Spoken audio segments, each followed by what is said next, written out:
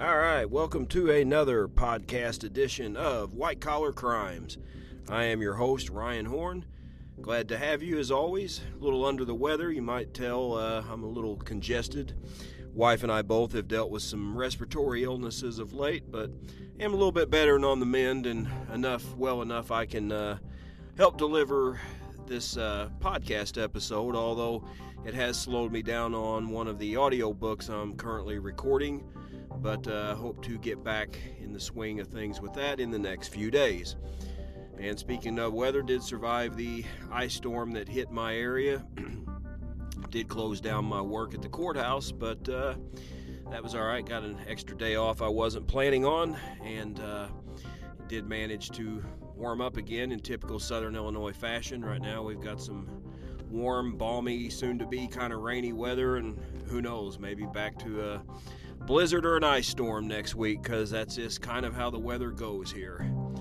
But tonight or today, again, depending on when you hear this, an episode that some of you may be familiar with this. There has been some true crime channels that have carried stories on this show or on this subject that we're covering, but some of you maybe have heard of Craig and Stephanie Rabinowitz, and a popular title, I believe one of the newspapers or something even dubbed this story The Salesman and the Stripper. And what all was involved in this. It's a white-collar crime that unfortunately ended in the worst possible way that a white-collar crime could, and that's with a murder. And this is a case, the Rabinowitzes were a perceived young couple in Philadelphia. They both came from Jewish backgrounds. They had a young daughter, beautiful home, and is perceived as an overall just a young and up-and-coming, rising power couple. Now, Stephanie was a lawyer. Craig supposedly dropped out of college. I believe it was around his junior year or so, and then went into business, and more on that in just a little bit. And again, we've talked about that on this podcast before. That's not completely out of the ordinary, for somebody that goes into business to drop out of college. We've talked about Steve Jobs, Bill Gates, Mark Zuckerberg, on and on. A lot of the successful business people, a lot of times, don't end up finishing college because, let's face it, if you've got good business acumen, college is not necessarily going to put you over the top, and so it's not that unusual. But he supposedly, as we would see in a little bit, set up a latex glove business. But as we'll all see, it was just a front that, as I said a little bit ago, unfortunately ended in the worst possible way with murder. And that image did quickly come to a change that everyone had, and it was shattered with one 911 call. And that was when police responded to their home to discover Craig Rabinowitz frantically trying to revive Stephanie in the bathtub and trying to revive her with CPR. Now, she would not survive, and she was declared dead, and originally it was declared, just an accident, and just an accidental drowning. So, at the time, Craig probably thinks he had gotten away with murder. Now, one of the things that did arouse the suspicion of the investigators, though, was when they did look back into her, once her death was over, and, just standard procedure to, look into things, because, let's face it, the husband is always, initially going to at least be a suspect in most deaths, like, especially one like this. And then, investigators will work their way out from there usually. But, the closest ones are the ones that are going to be suspected first. And, let's be honest, over 90% of murders are done by acquaintances and loved ones. These random acts of violences that we see in movie and television and things like that, they just, in reality are a microscopically small fraction of murder cases. So it's, again, it's a standard practice for police to initially suspect the spouse. But what got their suspicion aroused was the frequent amount of time and money that Craig, they found, was spending at a local strip club / gentleman's club in the Philadelphia area, in Philadelphia if I'm not mistaken, known as Delilah's Den. And it was supposedly a more high-end strip club because, just like regular bars and nightclubs, you have some, gentlemen's clubs that are more high-end than others, and supposedly this was a more, expensive and high-end one. And they found he was actually spending a lot of afternoons there, 4, 5, 6, days a week or so, and spending up to about $700 a pop at this, establishment.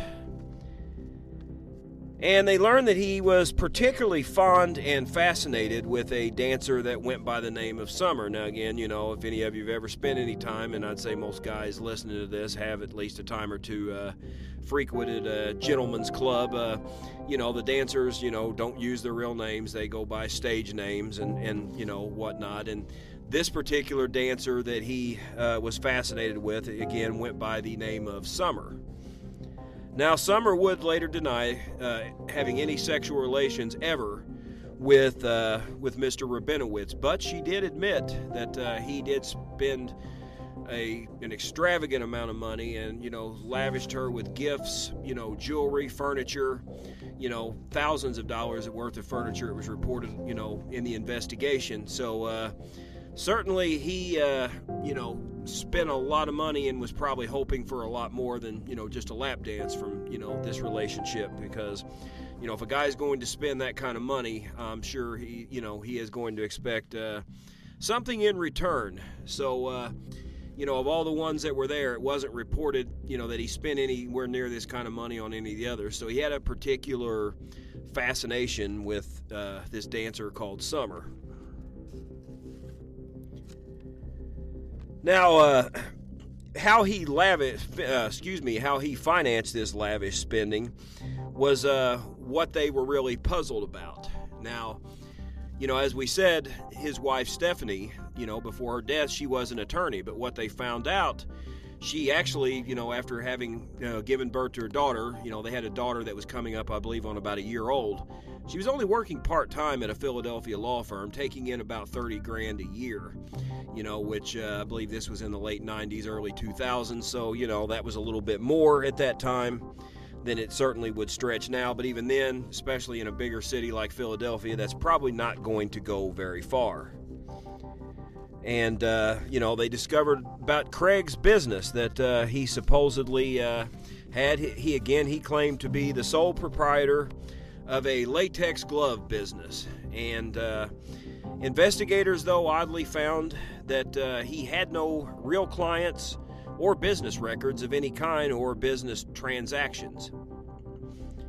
So what was he doing? Craig was running a classic Ponzi scheme, which, you don't want to sound like a broken record on any kind of podcast or show, but, the fact of the matter, as I've said, it's probably the most common form of white-collar crimes that are committed is a Ponzi scheme. It's just, a classic textbook white-collar crime. And again, if you're a new listener and haven't heard us on there, I'd recommend going back. It's probably about a year and a half ago or so, maybe, we did an episode on Charles Ponzi, who is credited for, creating the Ponzi scheme. And it basically, is very simple in format, really. You got this new hot thing, you try to lure investors in, you promise gigantic returns, pie in the sky, too good to be true, and it works as long as you keep getting new people in. But when Ponzi schemes collapse, as always, is when investors start demanding their own money and they decide that they want to cash in. And a lot of times, in a Ponzi scheme, they might have enough to pay a few, but if new people stop coming in, the Ponzi scheme will collapse. And that is just simply, how it works. And, again, when you have new people coming in, it's great, and you're making that money, and you're living high on the hog. And again, the Ponzi schemer does not invest this money. They spend it on themselves. And in the end, when they run out of new people's money, they don't have anybody to, money to pay the people who've been there a while and want paid, and, the scheme collapses. But, for a long time, people get away with a lot of money. The most famous Ponzi scheme of all time we know with Bernie Madoff, you're talking 65 billion with a B that he got away ripping people off on before his scheme finally collapsed. And we've discussed others on this podcast that have, gotten away with, millions and millions of dollars. None on the level of Madoff. I mean, his is definitely the most, profitable, if you could call it that, of any of the Ponzi schemes. But we've had others, just the one we had last week, was $1 billion Ponzi scheme. So, I mean, there's people that have made a lot of money in this scam that Charles Ponzi created, the system. And, even though it goes back over 100 years when he supposedly established this, it is living, alive and well in 2023 in white-collar crime. So, yes, he was running a, classic Ponzi scheme, and he got friends and family to, quote-unquote, invest in his business. And he supposedly was selling latex gloves to a lot of clients, which, that could be a profitable business, especially in a bigger city, where you have maybe a lot of hospitals, a lot of medical industry. And, I would think in the COVID era that we live in now with, people being very conscious of germs and things like that, I imagine, latex has probably been a good business to be in. But he was not using it for his business. In his case, rather than spending it on expensive cars or homes or things like that the Ponzi schemers often do, Craig Rabinowitz spent his on, a stripper, basically. He might have spent a little money on other girls at the clubs, but primarily his main focus of attention was on Summer, where he was spending all this money. And none of the money ever did go to the latex glove business, and he would occasionally pay back friends and family in small amounts to, kind of keep him off his heels a little bit. But as we always talk about, it always happens with these Ponzi schemes. Eventually, people want their money and, they collapse. Now, unfortunately, how people found out in this case, it took him murdering his wife, for this scheme to be brought out in the open. And he'd asked friends and family to kind of keep it quiet on the investment because he wanted, quote, the business to succeed and, make his wife proud and all that good stuff. But people after her death, friends and family, very much said, had Stephanie known the scam that he was running with this latex glove business, even the stripper stuff aside, but just the fact that he was, taking money from friends and family and not using it to invest in this business as the people were giving him money to do, that she likely would have left him and divorced him, probably taken their daughter with her, and, could have caused him a lot of problems, and he would have lost, any financial support at all, because even as little money as she made working as a part-time attorney, as we know, once this case concluded, she clearly was the breadwinner in this family because, he had no real income. So he needed to score some quick cash because investors did start to ask for some money, and some of the creditors that he owed, because they later found out he had an enormous amount of debts from credit cards and other things to finance going to these strip clubs. $700 a day, you go 4, 5, 6 days a week, supposedly like he was doing, that will pile up in a hurry. You're talking easily a few $1,000s a week. And, and that's not including the gifts and furniture that he may have spent on her and the jewelry and all the other things. So, he got into a jam very quickly and needed an out. And with all of his possible financial resources tapped, he turned to the only thing he had left, which is unfortunately a motive for so many murders and, crimes of all kinds, whether it be white-collar crimes, or, just, simple violent crime, life insurance, and I'm certainly not speaking out against it. Wife and I have policies, and I would strongly encourage anybody out there, if you're married or have family or anybody that, is likely going to live after you, it's good to leave them something to take care of, especially if you have kids. So, I highly recommend having some because, it certainly can come in handy should an unexpected death come. And Mr. Rabinowitz, though, did not use it for that regard. What he saw it for was a chance to cash out, get out of his debts and troubles, and then, take the lovely Miss Summer along with him. And supposedly the life insurance plan that he planned on cashing in by murdering her was to the tune of about a $1.5 million policy, which that's a pretty nice, hefty life insurance policy, for any time period, even now, let alone, 20 years ago or roughly when this case happened. So he got the idea because the couple had experienced some insomnia issues, and they both had been prescribed the medication Ambien, which is a sleep medication, pretty powerful in the way I understand it. And police believed on the night that he killed Stephanie, he and Stephanie had been to dinner with his parents, and he slipped in some in her drink, causing her to go into a deep and powerful sleep. Now, while she was in this heavy sleep, this is at the time he was reported to have strangled her. And he placed her in the bathtub, trying to make it look as it appeared she drowned in an accident. Maybe try to make it look like, if they did the autopsy, that maybe they would just see the drugs in her system and, think that maybe she had just overdosed and, fallen asleep and drowned. Because what he was banking on was them just taking her death as an accident at face value.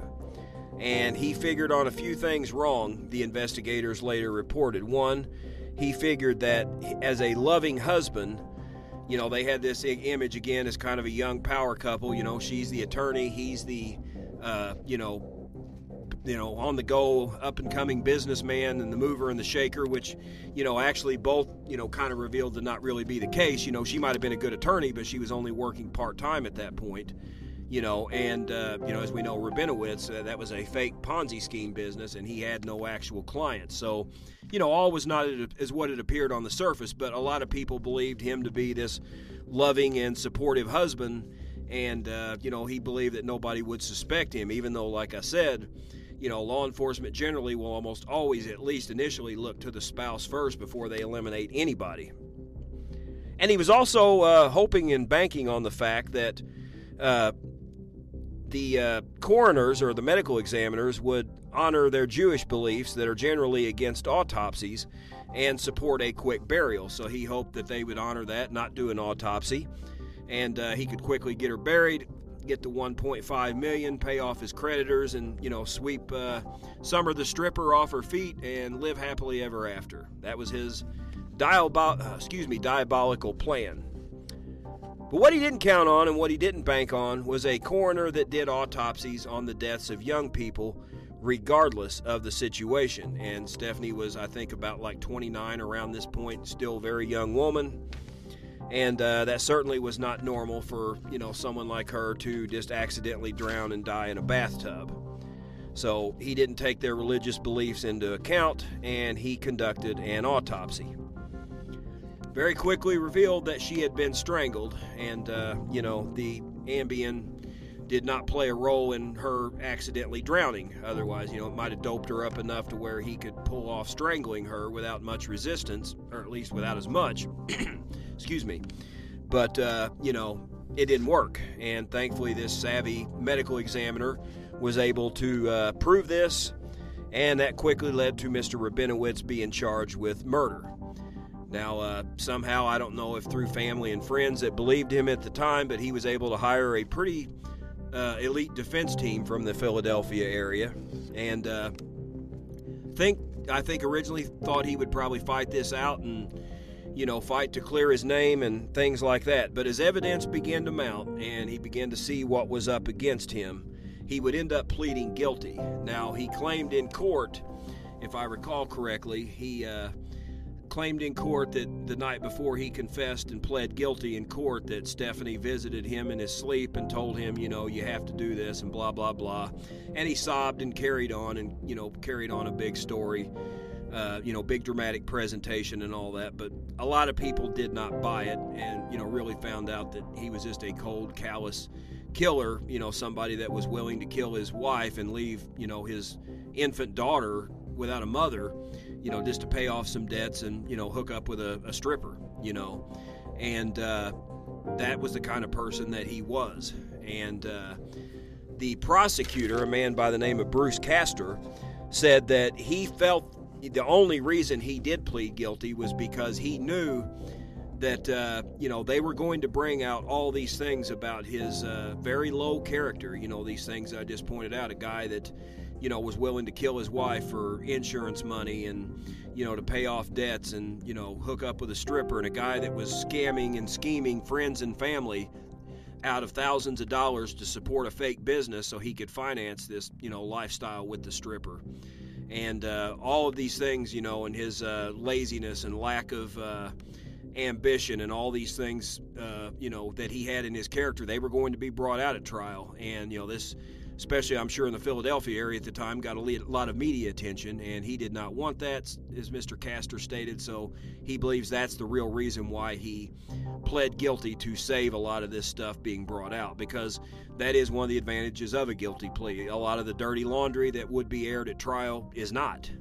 And, in a case like this, when somebody's got a big ego and they want to still somehow salvage what reputation they have left, that's something that they can do, because the dirty laundry that would have been aired in this trial did not get aired, to the level that it would have had he decided to go ahead and fight it out and go to trial. Now, plenty came out in the media that was discovered from the investigation, and nobody really knows what happened to Summer after that, the stripper, but, she did again vehemently deny ever having any sexual relations with him, but did admit he was a quite frequent customer of hers at the club, and spent an extraordinary amount of money on her, over the time with, gifts and other things. So, all this would have been brought out, but, he avoided that by taking a plea. And the judge did decide to, sentence him to life in prison. And in Pennsylvania, my understanding, a life sentence actually means a life sentence, so he's not going to be paroled or see the light of day, which is good. Now, unfortunately, the daughters had to grow up without a mother, and of course a father that's not there, which, in her case, it's probably good she wasn't around him because of the type of person he was. But again, she's had to grow up without a father as well. So, through his actions, he, killed the, girl's family, upbringing for her for the rest of her life. She never got that opportunity because, again, she was less than a year old when this happened. So she never got to grow up with mom and dad around. And, that's pretty sad and unfortunate. But again, greed and lust, all those things that, elements that play big roles in white-collar crimes, they certainly played it in here in this case. And like I said, this is a case that unfortunately, has the, the makings of the worst side of white-collar crime, when people are willing to kill for money. Well, I thank you very much for hanging in there with me on this. My voice is, it's not horrible, but it's not 100%, and hopefully can get over that soon. Now, we won't have a podcast next week, so hopefully I can heal up and be as good as new in 2 weeks, and hopefully I can get back to finishing my audiobook I'm working for Cherry Hills Publishing, because I've lost, close to a week now, probably going on about 5 days. I've not been able to work on it because of my voice and things like that, but hope to get back on it now. And, so I'll be giving you more updates on that. As always, support your local pet shelter and adopt your next best friend there. And, look out for scammers, especially keep an eye on your elderly friends and family, because they are the ones that are targeted the most. As always, like our Facebook page. Give us a 5-star rating on Apple, Spotify, wherever you hear this podcast. Be sure to listen to us each week. We greatly appreciate you. The ratings continue to grow, and I thank each and every one of you for that. And, if you need a voiceover service, as always, check out my website, ryan-horn.com. And you can always email me at ryanhornvt@gmail.com if you have an idea or want to be a guest on this podcast. Again, thanks for tuning in, folks. God bless you all. I will see you here next time.